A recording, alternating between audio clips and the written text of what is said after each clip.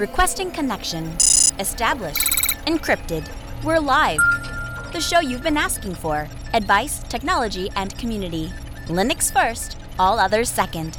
This is Ask Noah.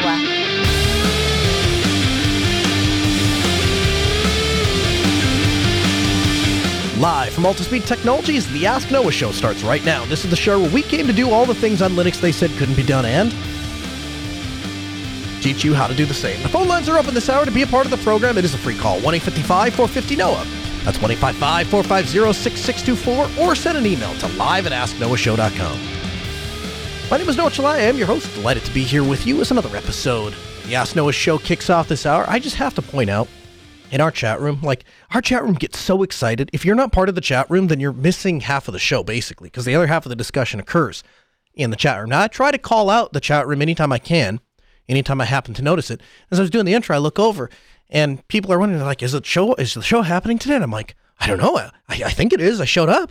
Is something not going? And then I realize, they're just anxious. Show starts at 6:03:30. That's how radio works. Hey, good evening, guys. Delighted to be here with you. We got a lot of stuff to get to. Qubes OS. If you haven't played with Qubes OS, you have to go check it out. What Qubes OS is an operating system for the privacy-minded computer enthusiast that wants to do things in the most secure way possible. On Sunday, on Destination Linux, we had a guy ask, he said, what do you recommend I do for checking banking? And the recommendation that I gave him at the time was, I would use a dedicated device. And of course, the reason that I use a dedicated device is because it lowers the attack vector. And what Qubes OS is doing, they're trying to solve that problem in a slightly different way. One of the chat room participants actually asked, well, couldn't you just use a VM, or couldn't you just use some sort of containerization technology, is what they were implying. That's what Qubes OS does. It takes containerization and applies it to daily desktop computing environments. The problem with Qubes OS, or the problem with really any operating system that tries to compartmentalize stuff, is when you start dealing with the display. And so Qubes OS is taking on what they're calling the GUI domain. If you're not familiar with Qubes OS is a security-oriented, free and open-source operating system for personal computers that allows you to securely compartmentalize your digital life. One of the big things coming soon in Qubes OS 4.1 is the first public version of the GUI domain. The next step in developing the graphical hardware and the display management over the whole system. Very briefly, the GUI domain is a cube separate from DOM0 that handles the display-related task and system management. One of the biggest security concerns at the moment for Qubes is how much power is in DOM0. Once a person has access to that, they basically can do whatever they want. And while they separate it effectively from what is running inside the application cube, DOM0 is still a big, bloated, complex domain that performs many functions. It handles managing other domains, display and graphical interfaces, multiple devices, including audio, etc., etc. So what they have tried to do is mitigate many of the GUI-related risks. And you can get so far, and they've done the best that they can, and they explain all of this in great detail in the article that we'll have linked for you in the show notes at podcast.asknoahshow.com. But the long and the short of it is DOM0 is responsible for a lot of stuff. And so they would like to get further compartmentalization, further separation. So the current model in which the GUI and the administrative domains are both of those are contained within DOM0. And it provides too little separation, they say, and the root exploits seem to be inescapable in a system as monolithic as Linux. So what needs to be ready? There are two big issues that were preventing them from solving this problem. The previous Qubes architecture that needed handled for effective approach to the GUI domain, how the GUI protocol relied on DOM0 level privileges, and how managing anything in the system required DOM level access to that hypervisor. They say, quote, in brief, it consists of a GUI agent and a GUI daemon. The GUI agent runs in a cube and connects to the GUI daemon in DOM0, passing a list of memory addresses of window buffers. as the GUI daemon is running in DOM0 with privileged access to everything, it can map about any page in Cube's memory. You can see why this might be a bit worrying. Access to memory is power, thus DOM0 is all-powerful. It would be far worse if we tried to duplicate the architecture and make our own GUI domain in a cube with the same memory-related privileges. It would just result in 2 DOM0s. Rather than being reduced, the attack surface would actually be increased. In the upcoming release of Cubes 4.1, they're going to change this protocol to a more flexible form. And so it will no longer use direct memory addresses. Instead, it's going to use an abstract mechanism in which the cube has to explicitly allow access to a particular memory page. And so in their current implementation under Zen, they use the grant tables mechanism, which provides a separate memory allocation API and allows working on grants and not directly on memory pages. Other implementations will also be possible, whether for another hypervisor, for example, if you're running KVM, or a completely different architecture, not even based on shared memory. I don't know a lot about the inner workings of cubes and how they've managed to leverage container technology, and how effective it is. But I do know that there are a lot of people that are looking into it. I saw an interesting interview with Edward Snowden, and he was talking about his fascination with cubes and how he believed that there was a contrast between the kind of desktop environments that Tails offers, for example, and the kind of desktop environments that Cubes offers. And I understood what he was talking about. It's one thing to have just Tails and have it available, and then it's an amnesic operating system, so it disappears as soon as you turn the machine off. And that's good if you're trying to do one simple task. You wanted to review a file, you wanted to copy one from one to the other, but you're not making persistent changes to the computer. What about a machine in which you want to install the operating system onto the hard drive? You want to have some presence there, but you want things to be separated out and you want some compartmentalization. I think this fits the bill rather well. And so if you've not played with it, these people are working their tails off to stay at the very forefront of security issues and try to get them solved and try to do the best they can to mitigate the risks. And so as I'm watching, it's interesting because as I'm watching people emailing shows, asking in the chat room, had lunch with a buddy of mine today who up until I'd say maybe 2 months ago was very, very, I don't have anything to hide. What do I care about privacy for? And listening to him today, we were having a conversation and he just said, these are some of the concerns I have. Which one of these concerns are well-founded and which ones are not well-founded? I said, yeah, all of them are actually. A lot of what he was concerned about are real threats, real privacy threats, and Cubes is doing what they can to combat that. And if you're looking for an operating system, Cube should definitely be on your list of ones to try to protect your privacy. Now, I wouldn't necessarily suggest that you use Cubes as a daily driver. I mean, if you can get away with that, more power to you.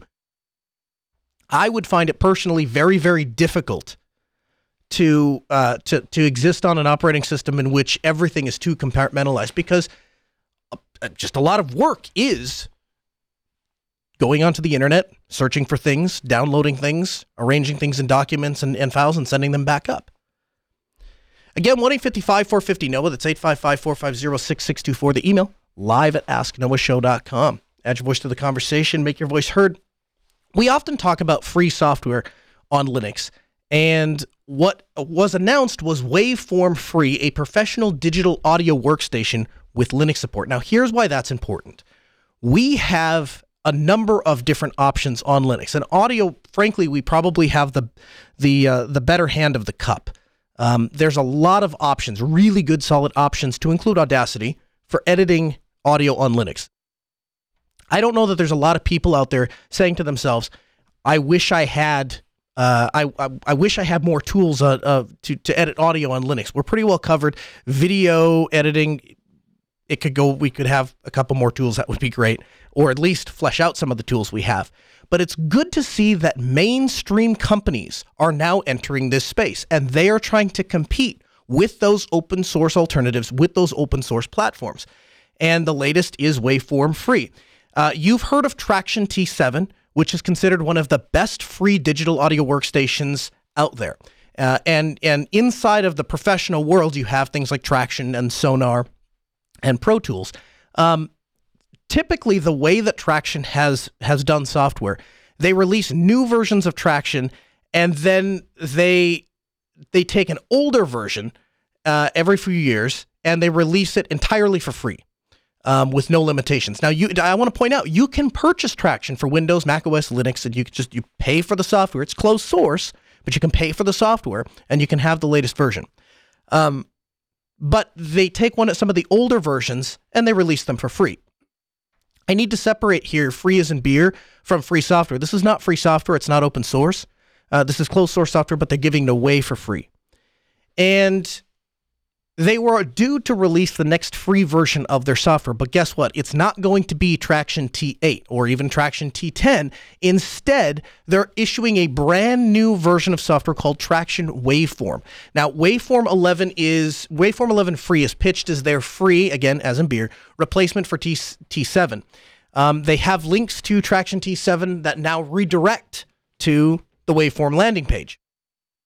Waveform has, this is from their site, Waveform has more capabilities than most enthusiast producers will ever need. There are no restrictions whatsoever, unlimited track count, popular plugins, and enjoy deeply capable feature sets, reads the official blurb. Audio enthusiasts no longer need to wait for an older release to be gifted, as the current version with an improved UI, better performance, multi-monitor support, new samplers, and other tools, and a VST sandbox, no crashing the entire system every time an instrument goes rogue, is now available. But there is a catch. There are Traction Waveform Free has a couple of limitations. While the free builds boasted all of the features akin to their Pro version, there are a couple of things that are different.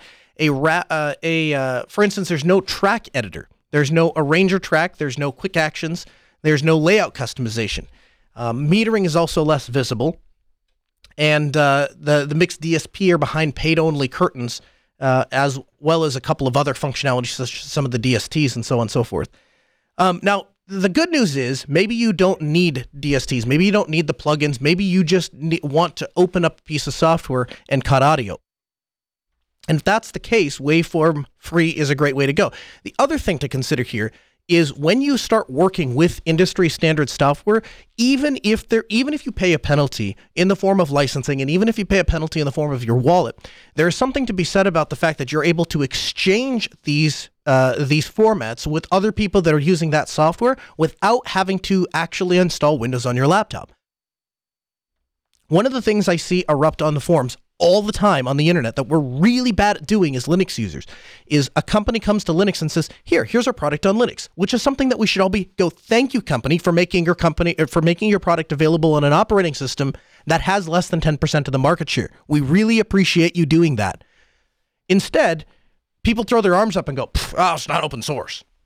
Let's worry about getting people onto a platform where they control the platform itself, where the platform itself is not spying on them and collecting their data and collecting telemetrics. Then we can go back and revisit the software licenses of all the software that people put on top of their laptop.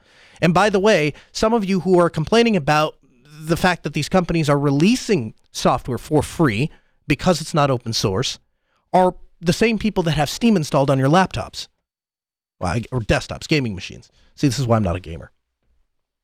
I think there is bigger repercussions to this, because what this article tells me is that these companies are responding to FOSS. They're responding to the fact that there are people out there that are offering their services, and you're getting OBSs to come out, and you're getting the VLCs to come out, and you're getting the Audacities to come out and become these de facto standards in their industry. These companies are looking up that are used to charging money for the software and being the dominant industry holders and going, why is everybody using their free platform? We need a free platform. So, do we win? No. Is it, have they gone open source? No.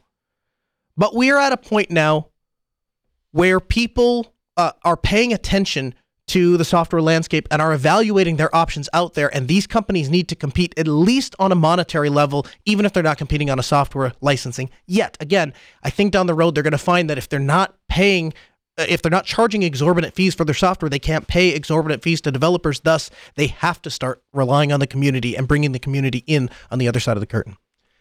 Again, 1-855-450-NOAH. That's 855-450-6624. The email, live@asknoahshow.com. Chaz calls us from the New York quarantine. Hey, Chaz, welcome to the Ask Noah Show. Hey, Noah. You can actually call me KD2TMR if you want to now. How's it going there? I mean, I'm feeling for you guys. That's got to be rough. It's crazy. Most of the cases are concentrated downstate, but since downstate kind of runs the entire show, we're stuck in quarantine as well. You can't go anywhere. Bars, restaurants, takeout only. And it's a very long list of so-called essential employees, and luckily I'm on it over at L3 Harris Corporation. Are you really? But, yeah, it's rough. Yes, actually. Fantastic. Well, that's fantastic. Cool. I suppose. I mean, they need. Do you guys do public radio and public two-way radio and stuff like that? Yes, it's considered national defense and public safety. So, okay. Yeah. All right, sounds good. Well, what can I help with today? Well, my X260 picked the apocalypse to die. Oh. Yeah. Now, there was a spill last night, so I think that's what the reason behind it was. But okay. I did, within a few hours before that happened, install Farron OS on it. So I just want to make sure there's no recorded cases of Farron OS completely trashing a laptop, right? None. Okay, good. Now, on to the real question. I am replacing it with a 270 because USB-C has spoiled me. And I pulled the RAM module out because my 260 is a 16 gig and my 270 is going to be an 8 gig. And while I was at it, I grabbed the SSD, the internal battery, and obviously the external battery as well. Is there anything else that I should try to salvage from this thing before I take it? Well, I'm not taking it anywhere. I'll be honest. I'll be honest with you. So, like with the 260s, right? In working good condition on eBay, you'd expect to get $250 out of it. So, if you want it for your own collection, so you have a couple spare parts, that would be one thing. Or if any of them are interchangeable, I don't remember if the batteries are. They might be, and certainly the power supplies and stuff would be. But if you're not going to do that with it, I suppose you could part it out and sell it and sell the parts on eBay, but it would be an awful lot of work for not an awful lot of return on your time. Yeah, I don't trust my eBay rating is too good to risk selling anything from this laptop, but I did at least want to swap the RAM module out, and I figured, well, while I got it open, let's call up a guy with some hands-on experience. I tell you what, here's what I'd do if I woke up in your shoes, Chaz. If I woke up in your shoes and I had a laptop that took a spill, I would be honest about it. It would be the first thing in my description, but I would put it up on eBay and say, as is, no guarantees. This is what happened to the computer. If you want to buy it, and put $200 your best offer and take whatever the first guy offers.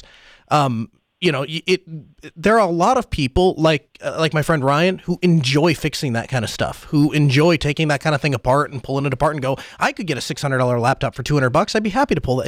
There are people that will do that. And so you'd be doing a service to the e-waste community by sending that through and letting somebody else hack on it.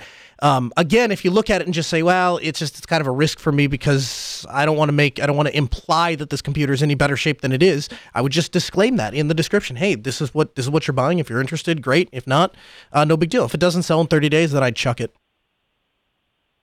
Okay. All right. Yeah. I mean, I took everything I wanted out of it, so I might just do that. Well, I appreciate the call, Chaz. I will talk a little bit more about this towards the end of the episode, but we've got a ton of new content to help people quarantine and chill over at Mind Drip Media. So head over to youtube.com/MindDripMedia and check some of that out. James calls from California. Hey, James, welcome to the Ask Noah Show. Hey, Noah. Hey, how we doing? How you doing? Good. Pretty good. So, I've got some medical problems, and so the only way I can use a computer is by remoting into it from a phone. Okay. Right? So all the computers I use have VNC running on them. It's been a long time, like a year or more, since I've been able to use Linux of any kind. I used to use Ubuntu I forget, like the pre-GNOME version, I could install it, and you just check a box, VNC server's ready to go, and I can remote into it and do my thing, right? Because I got to get somebody else to sort of, operate the computer to install everything. So my question is, I want to get back with like a new, modern version or, latest version of any kind of Linux. But I'm looking for something that I could just easily, have somebody else who may not know anything about it, just install it and very simply get VNC server up and running so that I could just hop in and start doing my thing. Yeah. Okay. So let's start with this. You're going to have a difficult time ever finding a distro pre-installed with VNC because it's a security risk, right? Nobody wants to have VNC on a computer if they weren't aware that it's running, and it's typically something that you want to run only on a closed network. You don't want to go over the internet. I'm probably telling you stuff you already know, but I'm explaining that to explain as to why you're probably not likely to find something with VNC pre-installed.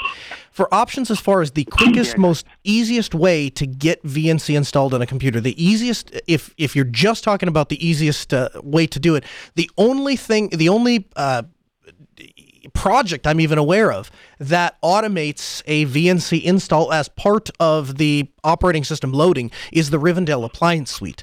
It's something not designed for daily computing, but it is something that you can literally take an ISO and boot it and have a VNC server by just checking a box that says enable VNC server. So does that most directly answer the question as you've asked it? Yeah. So then two questions. That Rivendell, I never heard of it. I'll check it out. Would that get me once I got in, I have a desktop, web browser, and maybe like some basic packages I could install kind of thing, like a package manager? It's essentially, it is a CentOS 7 desktop. That's what it is. It's a CentOS 7 desktop with a bunch of packages into it. It just so happens that their pre-bundled appliance DVD, their ISO that you can download and just install, happens to have the package for Tiger VNC Server in it because that's part of their application suite, and it's for a number of reasons it's already included in there. That's the fastest, most direct way I can point you to get a distro pre-installed with VNC. Now, having answered the question as you've asked it, let me make a couple other recommendations. Tiger VNC, setting up VNC server is simple. It's very, very simple. And so what I would like to do with you, James, I'd like to put you back on hold. I'd like to have Sarah get your phone number. What we'll do is I will pair you with one of my techs at Altispeed Technologies, and they will walk you. They will go and set up the VNC server for you on a desktop, and then they will document that process and send it to you in a complete idiot's proof guide. Because that's the way I do documentations, James. If I go in to do something, I only want to think about it one time. I only want to solve the problem one time. The next time I come back to that, I should just be able to monkey see, monkey do. Because I've already learned how the process works. I already learned what all the commands do and why they're there and why they're in the order they're there. I don't need to do that the next time.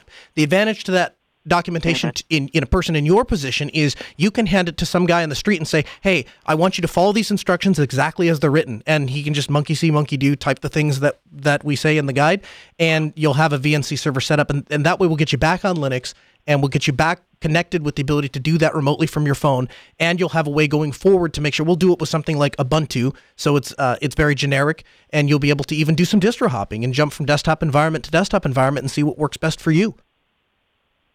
Oh, that'd be sweet. I appreciate it. Yeah, you bet. So hang on the phone. Don't hang up. I'll put you back on hold. Sarah will grab your contact info, and we'll get a ticket at Altispeed opened up for you, and we'll see if we can get to that probably this week. It's, as you might imagine, working in IT during the coronavirus is both a busy and a slow time. It's busy in that there's a bunch of people that want remote connection stuff set up. It's slow in that nobody's doing projects right now. Again, 1-855-450-NOAH. That's 855-450-6624. The email, live@asknoahshow.com. Mike calls from Connecticut. Hey, Mike, welcome to the Ask Noah Show. Thanks, Noah.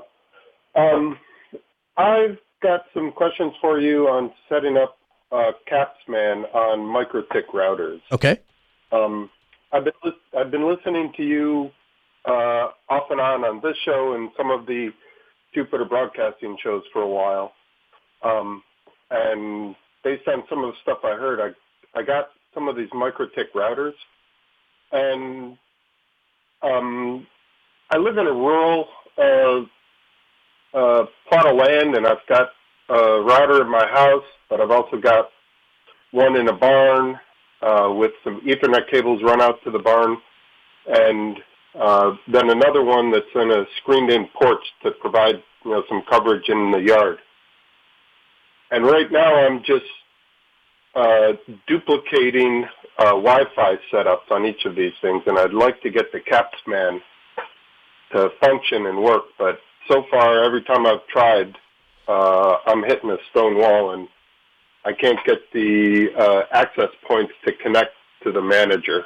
Okay. Part of it. Well, let's start with a couple of things. So first of all, there are some hard limitations on Capsman that you should be aware of. Now, I doubt you're hitting any of them, but 32 radios per cap, 32 virtual interfaces per master radio interface, right? As far as getting them to connect, the best thing that the thing that I would suggest is going through the wiki, the Microtech wiki, and I will have the exact configuration article for Caps linked in the wiki, or for their wiki linked in the show notes at podcast.asknoahshow.com, so you can check those out, and that will probably help. Here's the thing: if I woke up in your shoes, what I would choose to do, I wouldn't solve this problem with Capsman, and here's why. Their access point management is very much secondary to what Microtech does very, very well, which is routing inexpensively. If you want the Microtech equivalent of inexpensive but very, very good performing central management wireless, look at Unify. You can buy a Unify access point. You can buy them used for under $100. You can buy them brand new for $140. You can buy the small little cloud. You can either just install the distro yourself and run the controller on any Debian box, or you can buy their Cloud Key, which is like a $100 little thing that just hangs off of your network and has a built-in web UI. And from there, literally your job, once you get the network set up the way you want it, is you click adopt, and every access point will automatically suck in the network settings, automatically be distributed, and automatically respect each other and their channel separation and all of that. I've used Capsman a little bit when we were working with the WISP. I've not dealt with it extensively, and so I don't have a tutorial or a guide that I can reference, other than every time I've had a question about Microtech in general, their wiki has been a phenomenal source of information, because it literally, their documentation is what I was just describing to the last caller. It's a lot of monkey see, monkey do. Right. Okay. I will take a look at their wiki, and I'll also investigate this Unify access point and some of that stuff. Okay. Sounds good. Yeah, I appreciate the call, Mike. 1-855-450-NOAH. That's 855-450-6624. The email, live@asknoahshow.com. Bruce joins us in our interactive mumble room. Hey, Bruce, welcome into the Ask Noah Show. Hey, how's it going? Pretty good. How can we help?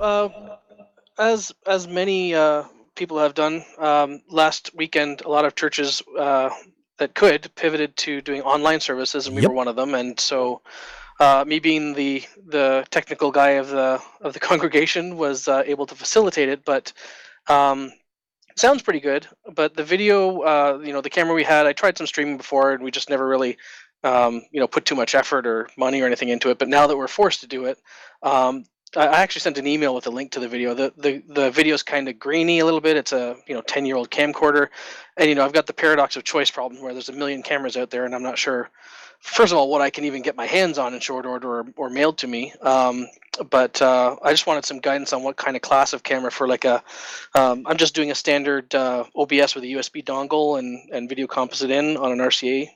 Okay. So I'm just looking for some. So cut down the options a bit. Sure. So your first issue is resolution, right? What we want to do is we want to capture as high of resolution as we can. In other words, we want as many dots to make up the image as possible, because the more dots we have, the less grainy something looks. The issue with what the way that you're doing it now is when you're using a composite connection like that, you've got like the little yellow, red, and white connections. Is that right? Yeah. The problem with doing that is they top out at about 7. Well, I don't even know if they go to 720. It might be 420.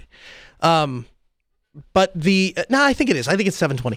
The camera resolution is much, much lower than today's cameras. And so that's the first thing that you're going to experience. And of course, that problem is then compounded if you do any sort of digital zooming. In other words, you crop essentially the digital video to show and then stretch the remaining picture to show a specific spot or frame something up. And of course, as you alluded to, you're able to kind of move the camera around a little bit, but there's just a limit to what you're going to be able to do with that resolution. And so what I would tell you is the minimum resolution that you'd want to use in a camera for doing any sort of online streaming or broadcasting would be 1080p, 1920 by 1080. And there's a couple different ways to get there. Obviously, the best budget is no object kind of an option would be to purchase a PCI HDMI capture device that will ingest that HDMI feed over the PCI bus. A step down from that would be the Magwell USB capture, which will allow you to capture the same video, same quality, all of that, but you have to manage your USB bandwidth very carefully. But the easiest way, the easiest, most inexpensive, and if I understand your situation correctly, you would really like this to be resolved by this weekend, is to... If at all possible. I mean, we can wait if we have to. It's working. But yeah, sooner than better. Everything is possible. What you can do, Bruce, is you can use a Logitech C920 or C930, and this is a small portable webcam that will deliver a 1080p picture to you right over a built-in USB connection. And so you don't have to have an external capture interface like the Magwell, which adds additional cost and additional complexity. This will all come over the single USB interface. They're also nice, but because they're inexpensive, that you can put them anywhere. So maybe what would have been a single camera setup now can be a 2-camera setup or a 3-camera setup. And Bruce, what I'd like to do, because I guess this is just the night to give stuff away, if it's all right with you, I don't have a way to put you on hold, but if you can send an email to help@altaspeed.com and just say, hey, I was the guy that called, asked Noah, and Noah said he'd give me a free camera, my team will get one shipped out to you tomorrow, and you'll have it for this weekend. Well, the funny thing is that I'm staring at a Logitech C920. Oh, I have really? One of these things. All right. And what do you think of it? Yeah, I'm pretty sure. Well, I've used it. Like I use it for my own, business conference calls that require video and that sort of thing. Sure. And it does very well. But in my experimentations up till now, we were putting the camera way at the back, and there's, optical zoom is terrible. Doing it from the back of the church. But now digital zoom, I can put the thing 10 feet. Yeah, I can put the thing 10 feet from the pulpit. So. I went with the camera first, like the camcorder first, thinking that would probably end up being better. But, what you say makes sense. I should probably at least give the webcam a shot and see if it does the trick. But I guess what you're also saying is that if I'm not going to just have a device that feeds USB directly in, I'm going to need a capture card, a decent capture card, and not just do a USB into a laptop kind of thing. Right. It's interesting, right? If you think about the math of it, let's say, I can't remember what the native resolution of NTSC video is. It's been too long, but.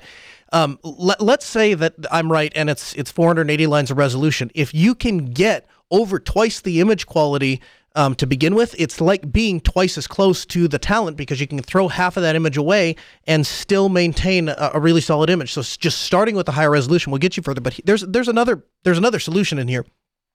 You can combine the C920 with something like a USB over Ethernet extender. Now, there is a limit to how far you're going to be able to extend a USB cable. But what these extenders do is they will allow you to use a regular Cat5 cable. It doesn't encode anything over TCP or IP, but it allows you to use a regular network cable and uses those as balance to get a USB connection from one end of a place to another. Yeah, we actually do that for our projector. Oh, there you go. So yeah, so you could. Same kind of idea. Yeah, exactly. So that's what I would do. That's what I would do, Bruce, and I would give that a shot and see if that works and if that gets you. If you already have the camera, then you can give that a shot. And as I mentioned to the other guy, if you need anything for your church, you let me know. Just send an email, and my team will help you. All right, sounds great. Appreciate it. Yeah, I appreciate the call. 1-855-450-NOAH. That's 855-450-6624. The email, live@asknoahshow.com. Firefox has launched the Better Web with Scroll. The Firefox Better Web initiative is about bringing ease back into the browsing the web. We know that publishers are getting the short end of the stick in the current online ad ecosystem and advertising network. They make it difficult for excellent journalism to thrive, to give users what they want, which is usually quality content without getting tracked by third parties. We know that there needs to be a change, and we've combined Firefox with Scroll's growing network of ad-free sites to offer users a fast and private web experience that we believe can be our future. So, last year they announced the enhanced tracking protection by default. And anything privacy related to Mozilla, if you listen to the show, you are aware of it, because I keep my finger on the pulse of everything Mozilla does. They're just a fantastic company, and they really have the best interest of users at heart. Now, they claim that they've blocked more than 2 trillion third-party trackers to date. I just got after my team 2 days ago. I went on Firefox, and Firefox, when I went to altispeed.com, said, hey, this site is tracking you, and Firefox blocked it. And I immediately got on our internal company chat and said, what the heck is on our site, and what is tracking people, and whatever it is, kill it with fire. And it turns out it's the Twitter embed. And so we are going to be removing, or at least moving, the Twitter embed to a page inside of Altispeed.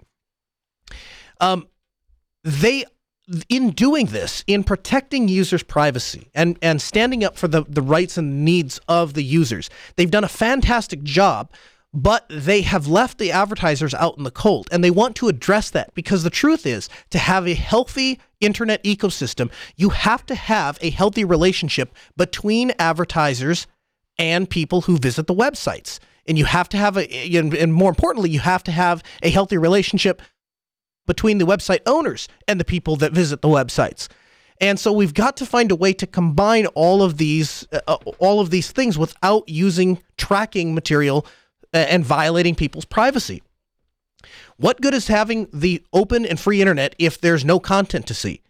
And that's the direction that we're going to head down if we continually advocate for privacy without doing any addressing of the funding model, and try to get these websites money, basically. This is what you have to do to get your privacy back. This is it, right here. The article says that I think they say this best, they can focus on quality, not clicks. Going down this path allows websites to focus on delivering quality websites and not the most clicks to a website. That's what's in you, the website viewer's best interest. That may or may not be what's in the advertiser's best interest, and that model has to change. They deliver the content that the users want. They become accountable to the users. Not what your advertisers think, not what your advertisers want, not what your advertisers want you to show customers. You care about the viewer. You care about the person who came to your site. So how do you sign up for the Firefox Better Web? To try the Firefox Better Web experience, Firefox users simply need to sign up for a Firefox account and install a web extension. As a test pilot, it will only be available to those in the United States. Now, the membership is 50% off for the first 6 months, and it's $2.50. That means after this trial ends, after the first 6 months, it's going to be $5 per month. Now, this goes directly towards to the fund publishers and writers. Early tests, they found that sites make at least 40% more money than they would have made from showing you ads. Why is that? Because advertisers, they do the throw everything to the wall and see what sticks approach, right? I don't know how many times I have ever clicked on an ad in my life, but it has to be in the single digits. I just don't click on ads. And I would imagine the vast majority of you don't click on ads because we're very busy people and we sit down at a computer because we want to get something done. And when we visit a website and all of a sudden there's all this flash and animation and things taking over the screen and swiping and sliding and whatever, it does nothing to make me want to purchase the product. All it does is make me irritated at whatever name is on my screen. I want to get back to my content. There have been times during show prep, I will literally Control-A, copy the page, open Sublime Text, dump it in there, and I'll read the site in there because I'm just not putting up with it. People are sick of it.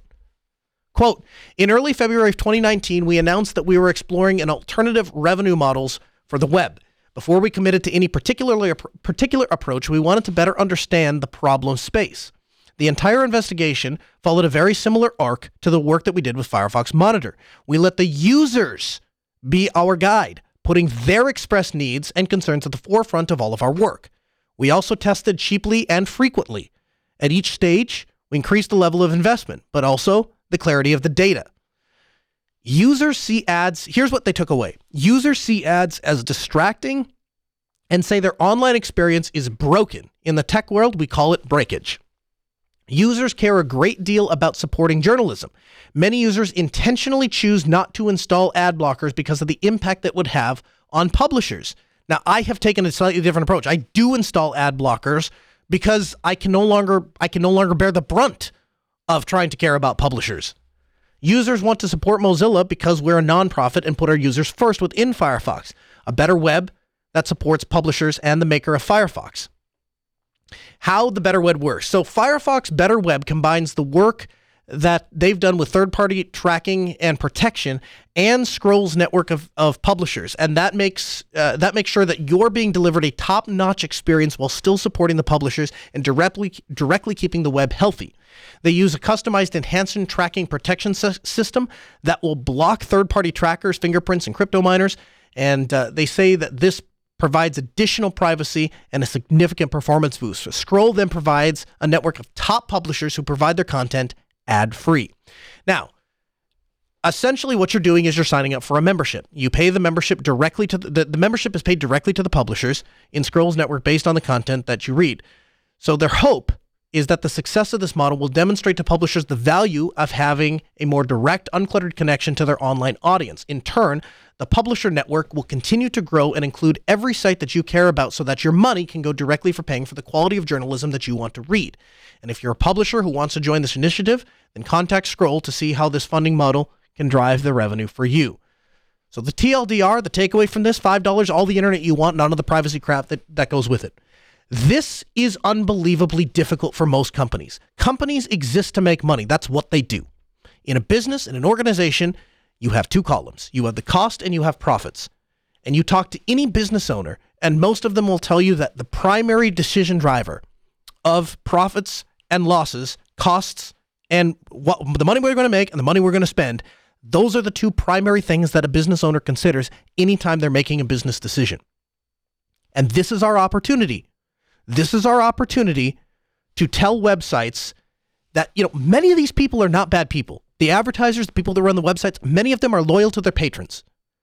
But they have to keep the lights on and they have to keep the servers running. And Mozilla is saying we're ready to help connect web creators with the people who are willing to pay for the content. The question is, are you ready to pay for the content? Were they right?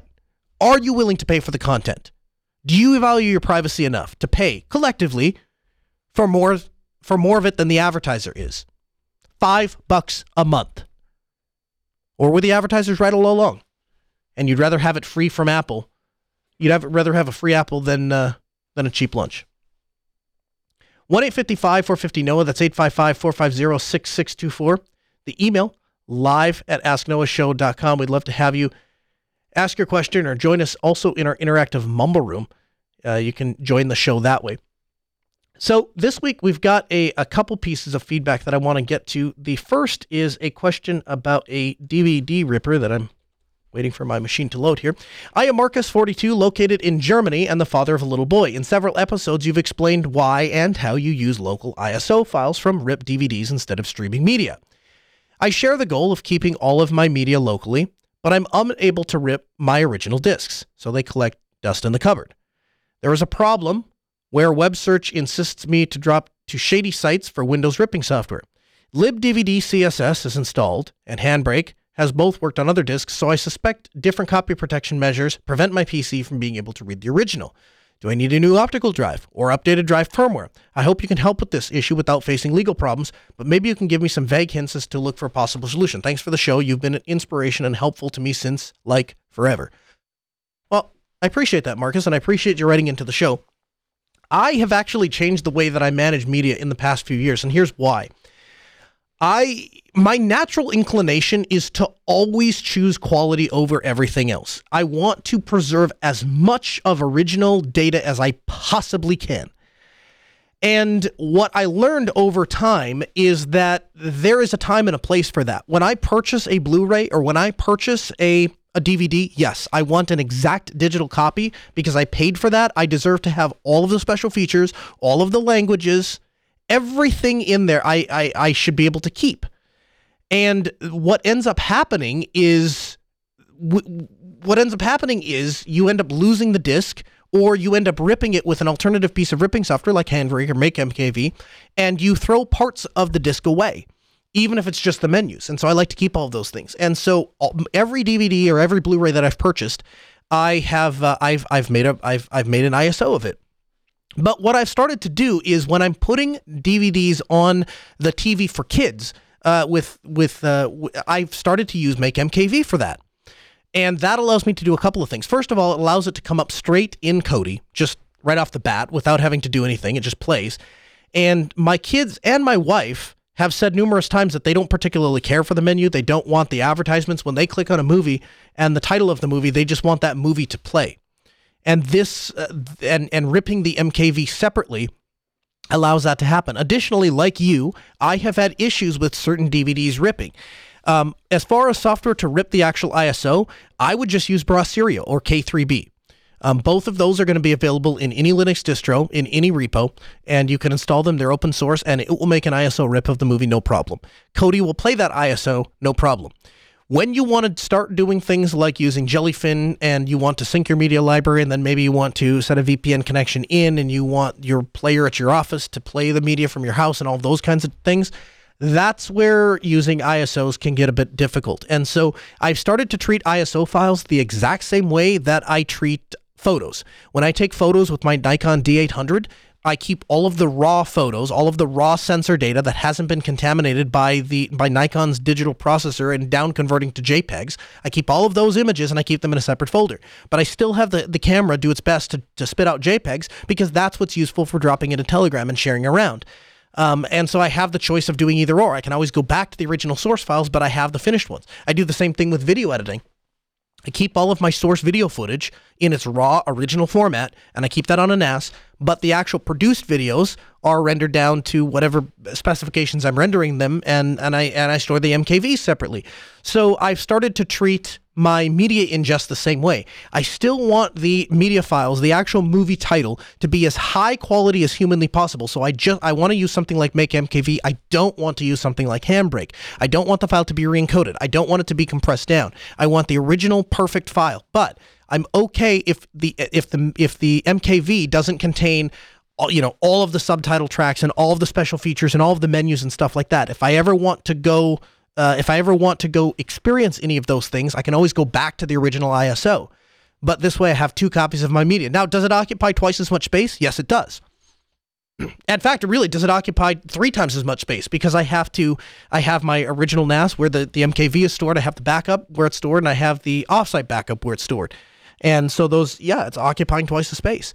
But I found that to be a very convenient way to go about managing media. And again, circling back to your original question, if you're having trouble ripping the media, Make MKV, they release the software specifically to get around that encryption. You have a right to have a digital copy of the media that you've purchased, and I suggest that you do. And using Make MKV will allow you to do that because they have the latest copy protection, ways to circumvent the latest copy protection.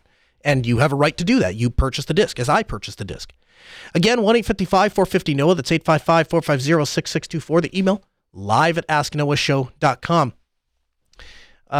This comes from Steve. Steve writes in and says, in my day-to-day, I need to log into many devices over SSH. This includes servers, routers, and other kind of network gear. For years, I've been in an environment where all such devices have a properly mapped DNS hostname, and I've been perfectly happy opening whatever the default terminal window app is and typing SSH and then the hostname. I'm now in an environment where a large number of devices that I need to log into do not have DNS names, and so I need to SSH to an IP address. I need an SSH client where I can manage all of these IP addresses and associate them with a name that I can choose from a list or search for. Since I use multiple workstations and laptops, if this IP database could be automatically synced between them, it could be even better. I am mostly on Ubuntu flavors of Linux, but if said client was available for another OS, including Android, that would be better still. Any recommendations? Thanks. So the most direct answer that I can think of to your question is to use something like PuTTY. PuTTY is available for Linux, despite what some people are aware of, and will allow you to export the configuration of PuTTY. Now, I've never tried to export between operating systems, so I would assume that the Linux version will be able to import and export directly to other Linux versions, okay, but I couldn't tell you for sure if it would be able to go in between operating systems if you're going to go from, like you say, Android to Windows, back to Linux, those kinds of things.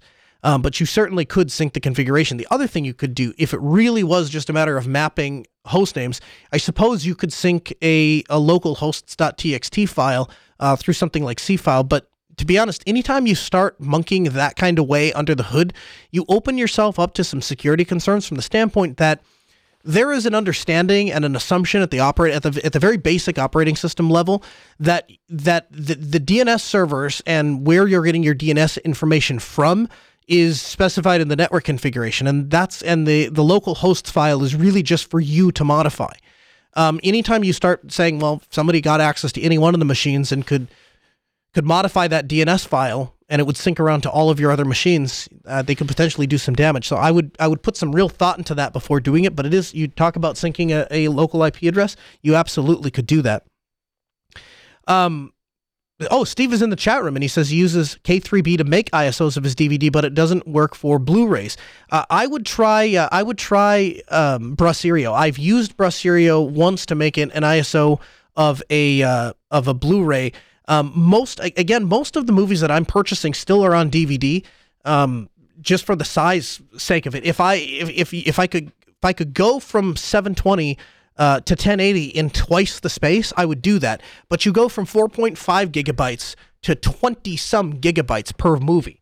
And the reality is the vast majority of movies that I'm purchasing are for my kids, and I'm just not interested in storing them in that kind of quality. But when I purchase a Blu-ray, if there's some movie, Avatar, for example, I wanted in the full 1080. And when I purchased that, I was able to rip it with Brasserio. So I would give that a shot and see if that works.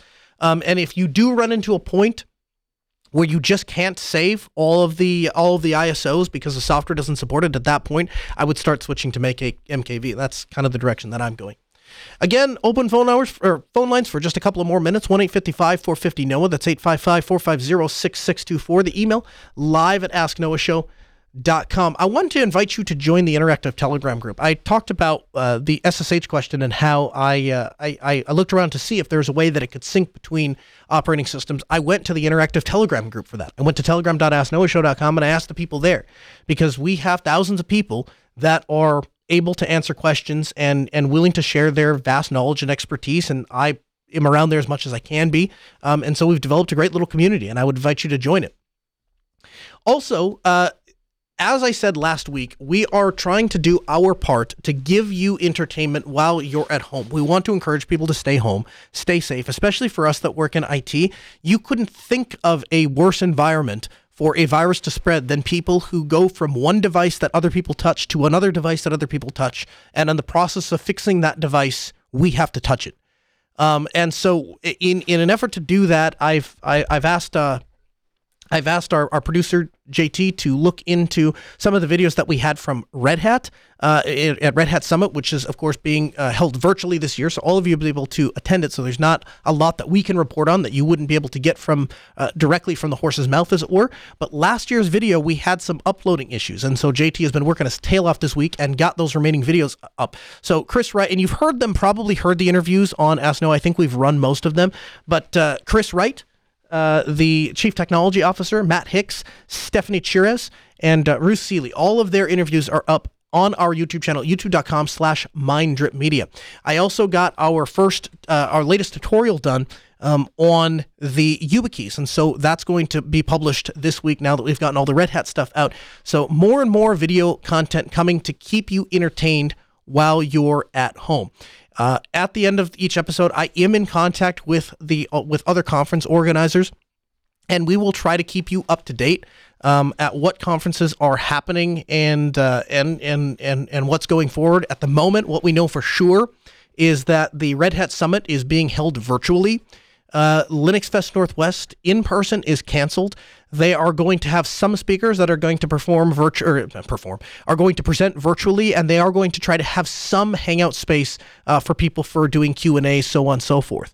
And so if either of those, if you were looking at traveling or travel plans, you want to make sure to understand that there's not much to attend in person. As far as we know, again, as of this date, the best that we know is that Self is going to happen. But of course, at the time that announcement came out, that they were going to for sure have Self, obviously the COVID crisis has gotten a lot worse. And to a certain degree, I think that there is a lot of liability and so on and so forth that has to be taken into consideration. And so we'll continue to stay in contact with the conference organizers and get the message out as soon as we become aware of it, when something has changed. But right now, what the entire country, really the entire world, is encouraged to do is to try to travel as less as possible, as infrequently as possible. That would be a better way to phrase that. And try to maintain your distance between other people. A side project that I'm working on the School of Hard Knocks, another podcast that I do for my part-time job over at the radio station, did a leadership episode with Ryan. That is available at schoolofhardknocks.show. I invite you to check that out. Ryan is a phenomenal leader and has done a fantastic job and shares his life journey. And my dad, I have invited him to join me for an episode on COVID-19. And so we're going to discuss the health ramifications and what he believes the future of COVID-19 looks like as a medical doctor of 32 years working in a lot of emergent situations. And all of that episode is not posted yet. It'll be available for you April 1st. Hey, if you want more information, all the things that we can't get to in the show, it's available for you at podcast.asknoahshow.com. That's where all of the articles that I reference here on the show. The Ask Noah Show continues 24/7 over at asknoahshow.com, so make sure to check that out. We'll be back next Tuesday at 6 p.m. Central. Huge thanks to JT, our producer, and Voxtel Sys for providing our phone system. This hour of the show may be over, but there's plenty more content. Again, asknoahshow.com, and check out youtube.com/MindDripMedia. Have a good week.